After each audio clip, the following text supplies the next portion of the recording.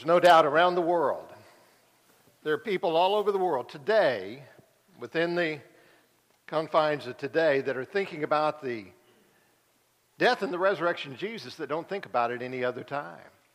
I know we think about it. We remember it. We reflect on it. We partake of the Lord's Supper weekly. And we remember that, but I am thankful that at least for a little while, some people do remember that something great was done. Something greater than we can imagine. Something greater than we can describe. And a sacrifice was made that impacted the world as no other has done. There have been a lot of people who have died for causes and countries.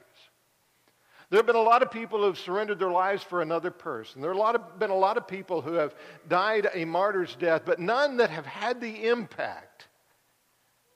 None that have changed the world. None that have saved the souls of lost sinners. Except Jesus. And so it is good that we've reflected on it. And maybe it's something of an arbitrary time in a way. And while it's a day noted, it's close to the time that Jesus would have died. For the Passover is observed annually, and it can keep up with that, but it is close to that time in which he died.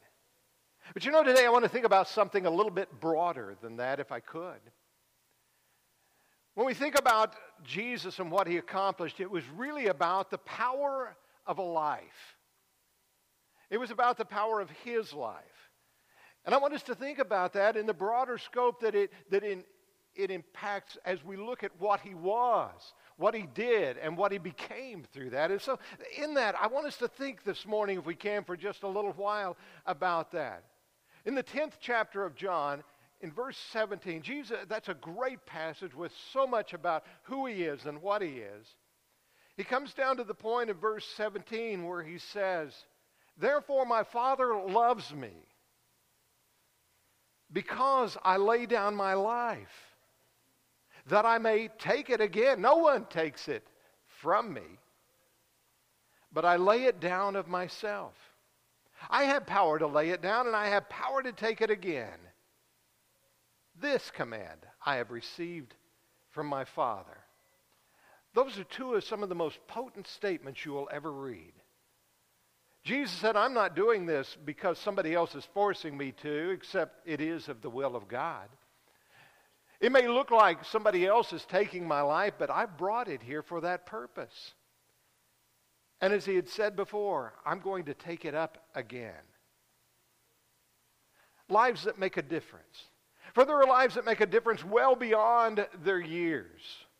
I think most of us, we live and die. We're remembered by our families and those who are close to us. That's our commonality of life, and there's nothing wrong with that. But there are people whose lives cast a bigger shadow, spread beyond just the years that they live. One of the stanzas of the poem turned into the patriotic song, America the Beautiful, states this line: "Oh, beautiful for patriot dreams that see beyond the years." While the focus of many is on the moment and on the day, there are those who look to the future, look to see what might be coming down the road, who imagine what their lives could be if remembered, leave behind them, if you want to look at it that way, a long shadow, great footsteps for others to follow, and great opportunity for others to take advantage of. I believe that's one of the most impressive lyrics in all of our patriotic songs. For it encompasses that ideal of the future, the value of sacrifice and the determination that is invested today in the hope or the good that can be done tomorrow. I fear that too often we reflect on a person's life as just within one statement, one act, one event that might take place there. A couple of Bible characters come to mind. For when you hear the name of David, we often think of David and Goliath. It's a natural thing. It's a story that we tell to our children in Sunday school classes and so forth, and most hear the story of David and Goliath. But wasn't the life of David much larger than that one event? That was a great event. But wasn't his life much larger than that? And the king that reigned for 40 years, the victories that he won, the lives that he touched, the poems that he wrote or the psalms that he wrote, and so much that he left behind, and the planning and preparation for the great temple that his son would build. David did many things in his life, many good things in his life. Or maybe another that comes to mind is the fellow by the name of Noah. And we almost immediately, if we say the word Noah, we say Noah and the ark. But you think about a guy that lived about 9 centuries. Surely there was more in his life than that one segment, while that may have been a little more than 10% of his life involved in that. We might say Noah lived a bigger life than that, didn't he? He lived well before that, and he lived well after it. For the scriptures very plainly say that he was a just man, perfect in his generations. It was that Noah had walked with God in his life and his conduct, Genesis 6 and verse 9, that brought him to be on the ark with his family in the first place, that God selected him to be this man to do what he did. It's not just the one event. It's the whole of the life that leaves the impression on the years that go by. Of Jesus, the writer of the book of Hebrews states, who for the joy that was set before him endured the cross. Chapter 12 and verse 2. But was the cross all there was in the life of Jesus? Yes, the statement is a marvelous statement of our Lord's vision. But it does not stand alone just because he saw on the cross the opportunity, the sacrifice, and the blessing that was found within it. There was more to it. Yes, it is his vision. But think about the life that he lived. And we find Jesus at 12 years old questioning and debating in the temple, much to the struggle of his physical parents, of Mary and of Joseph, who had to come back and find him there and pondered over what in the world he was doing there in the temple when they thought he was traveling with the family on their way back to Nazareth. We read about him at 12 years of age and being a student of righteousness while growing in his wisdom and favor with God and with man, as the scripture states there at the end of that chapter of Luke chapter 2. But the course of his life was also set as the stage for the appreciable nature of his sacrifice that would take place later. Thus, we don't reflect just on the one event, as large and as magnanimous and as overwhelming as that event really is, as uniquely valuable as it is. We don't reflect on just the one event, but on the power of his life, on the power of his death, and on the power of his resurrection. It is in the culmination, in the fullness of his life, that we find the value, that we honor, we reverence, we celebrate even today. So bear with me a minute. Bear with me as we think about these things, because there was the life that he lived. And I think we, like those who came to Philip so long ago, come and we say, we would see Jesus. And I think we strive to see Jesus. We're not some foreigners apart from him necessarily, but I think we still strive to see Jesus. They came to the feast wanting to see Jesus. John 12. But we want to see him. But how do we see him? In his time, there were those who saw him from the parental view, Joseph and Mary. I mentioned that occasion. They saw him from the parental view when Mary finds him there in the temple and she says, didn't you know that your father and I would be looking for you, would be worried about you? She saw him from a parental view. Yes, she knew he was special, but she saw him as her son, as her child. She saw him as a 12-year-old who had not taken the courtesy of talking to his parents.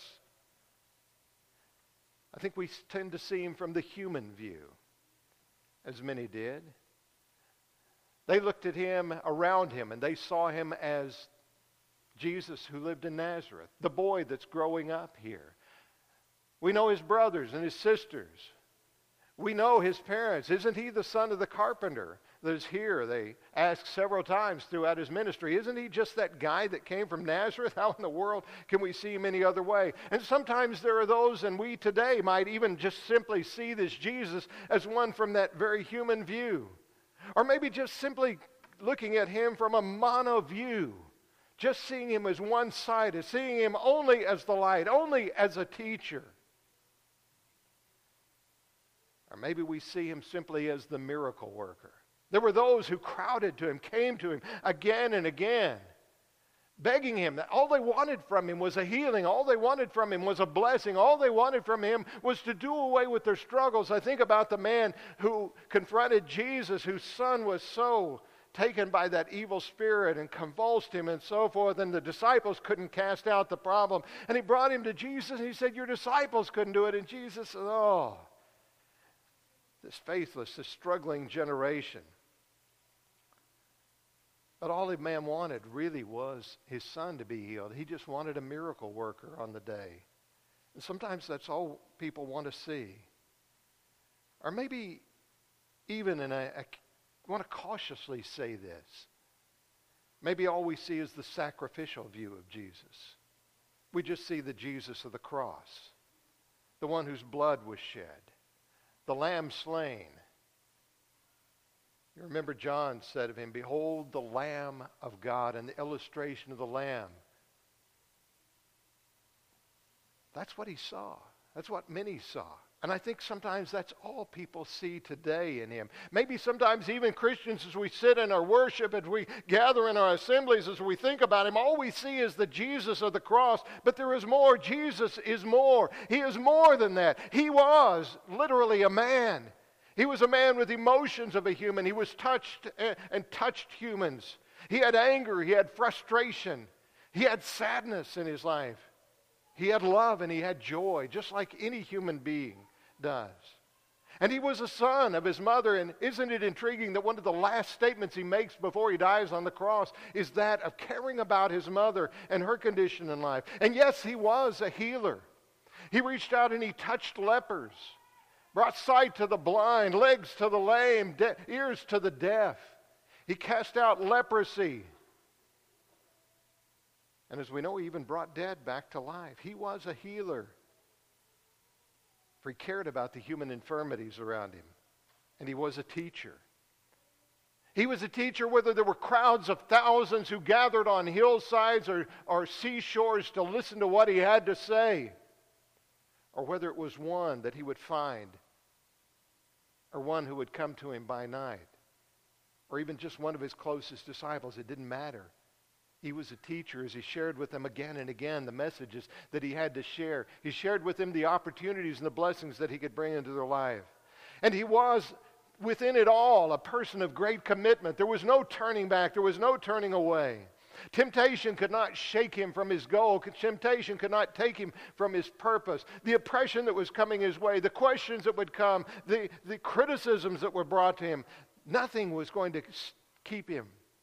Nothing was going to hold him from being the one he was. Jesus definitely is more than just the things we sometimes attribute to him. He had a life that was lived over 30 years that we know. We don't know exactly, but somewhere around 30 years and a little beyond. And we only read little snippets of that life. In those first 30 years, we read only a tiny fraction of what went on. And we can imagine the childhood of Jesus as he lived in Nazareth among friends and went to the synagogue and was trained and taught, as he worked in a home and maybe under his father Joseph as he was trained to be the things that he could be within that family in that time.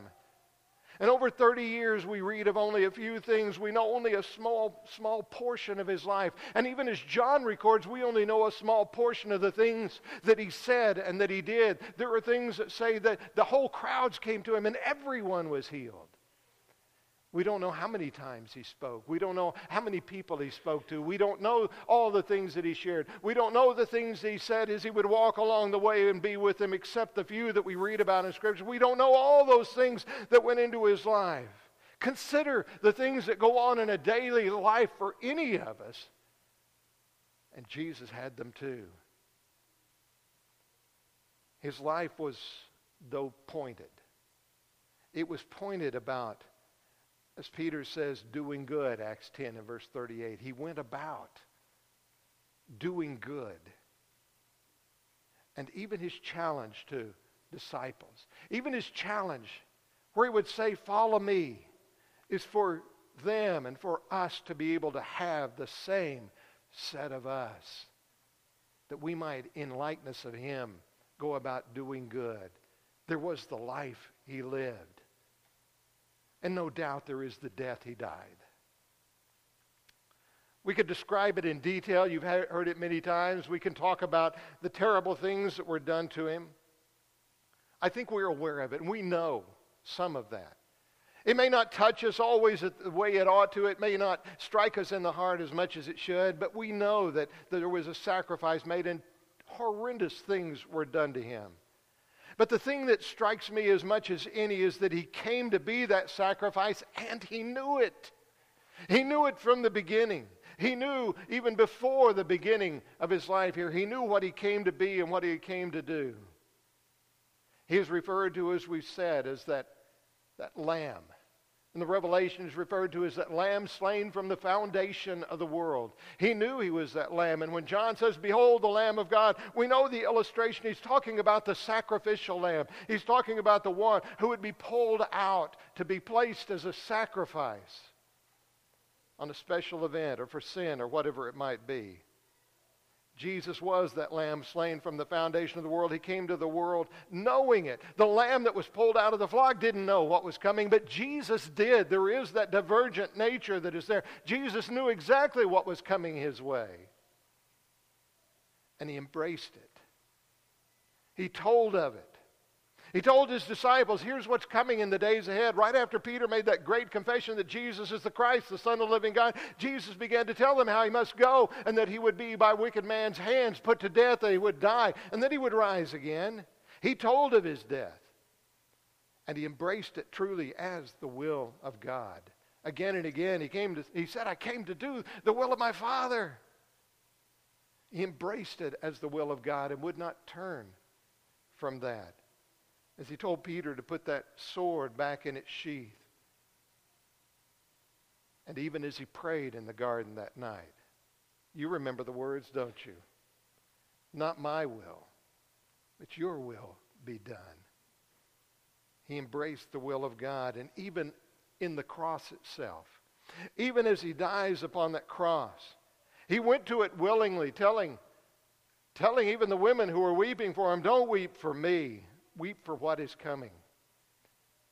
He went willingly to the cross. And even there, he was still focused on others. He was impressive, even in his dying moments, dying hours and dying moments. So much so that even the Romans were touched by what happened there that day. You've heard the words of that centurion. Truly this was a son of God. He may not have seen Jesus for what he was, but he saw the righteousness in him. He saw the rightness of it. He saw the connection to God. Maybe in all the events that were transpiring, but even as Jesus depicted himself, even the centurion, even the Roman recognized something great was in this man. And we look at him and we recognize that he found that three-letter word, joy. Joy in being the innocent that was sacrificed for the guilty. He could see what his life and his death were doing. For we understand that by his willingness to endure, we do not have to face the consequences there. He that knew no sin, it says, became sin for us, that we might have the righteousness in that in 2 Corinthians 5, verse 21. He became sin for us. He became the token of that. And so it is that heart-provoking thought that he went to death for us that ought to, and I think does, challenge us with gratitude to be in a similar manner in our lives that brings us to ask, what is it that we need to do? There was the death he died. And when Jesus offered his call and said, if any would come after me, let him deny himself and take up his cross, we begin to grasp the understanding of it here, don't we? And then there is the resurrection and the display of it. For in it is the promise. The promise is thrown out there to us. The resurrection is a promise. Its purpose is a promise. And we can say very quickly, we know he rose from the grave. He prophesied. He told that he would. And he did. Oh yes, Jesus was not the first to rise from the dead, as already mentioned a little while ago. We can go back even to the Old Testament. We can find a few there that were raised from the dead along the way. There is Elijah and the widow's son who had been caring and giving to him in 1 Kings 17, and the son was raised from the dead with the participation of Elijah. And then a little later, the prophet that follows Elijah, Elisha, the Shunammite widow's son, the son that had been given to her by promise, dies, and Elisha is a participant in raising that young man from the dead. No, Jesus is not the first. In fact, in the ministry of Jesus, he raised several along the way from the dead. Some are just mentioned as he raised the dead. He even gave the power to his own disciples to be able to do that. We don't read about so many of those until after Jesus. But Jesus had raised several during his ministry, and most notably we read of that great story in the 11th chapter of John of the raising of Lazarus, dead in the grave, wrapped and buried in his tomb, and the days have passed. And when Jesus has opened the tomb, says, "No!" For they knew the stench of death would be there. They knew what would be found within there, but Jesus stands with the open tomb and cries out, "Lazarus, come forth!" And the man came out. Yes, we already know of resurrection. We already know of those who are raised from the dead. But Jesus is different. He is raised with power. He said, "I lay it down of myself and I raise it up of myself." There is no mediary here. There's no one having to come and call in that way. It is of him, in the power that is in him, and of God in him. And the thing that perhaps stands out even more unique is that there is no return to death. Lazarus and all the others would live out their lives to whatever extent they lived, and they would die. They're not still with us. They died, but not Jesus. And thus he becomes the promise of life. The promise of life to you, and the promise of life to me. Paul spends a great deal of time in the 15th chapter of the letter to the Corinthian church we call 1 Corinthians, talking about the resurrection and how valuable and how important it is. And he stresses the importance that he was personally seen by so many people, different ones, and 500 at one time. And even in Paul's understanding, he saw him. He understands the power of the life that is there. We can picture Peter and John. We can picture Mary Magdalene as they're confronted. We can picture the 11 gathered together. And later as Thomas is there with him and seeing him and crying out, "My Lord and my God," because they knew it was him. That he was personally seen by so many enlivens the hope within us and the hope for us. He became the promise of life to us. For when the questions arose, Paul would write there in 1 Corinthians 15, if Jesus is not raised, then we have no resurrection. We have no hope. He's already stated, if there is no resurrection, we are of all men most pitiable. If in this life only, that's the only good we've got. Plenty of philosophers out there we can follow, but he says this one has the power of life. And he presses it home to us. So my friends, there is a message here. There is a message here, and we need to take it home with us. There is a message that even death cannot stand in the way of the hope we find in him. In the 5th chapter of Romans in verse 5, Paul says, it is the hope that does not disappoint. It does not disappoint. For as the old song says in some of its lines, because he lives, I can face tomorrow. Because he lives, all fear is gone. Yes, he lived, he died, and he lives again. And it's all of those that come together. It's not just the life that he lived. It's not just the death that he died, as big and as large and as powerful as they are. And it's not just that he rose from the grave. It's all of it. It's all of it. He is our example. He is our hope. He is our promise. It's all that he is, all that he was, and all that he did for us. So while the world is reflecting, while they're thinking about a cross on a hill far away, while they're thinking about somebody who died in a martyr's death, while they're thinking about that, let's think of the greater picture of what it is in this Jesus that lived and died and lives again. This morning we're going to sing a song of encouragement. Let it be a song of invitation. If there's someone who needs to respond this morning, we stand gladly waiting to assist you if there is a need that you have. For we want you to be drawn nearer to the Lord. Whatever it is, let it be a reminder to us all that this Jesus came and lived and died and rose again and is our promise. So if you need to respond this morning publicly, please do so while we stand, while we sing together.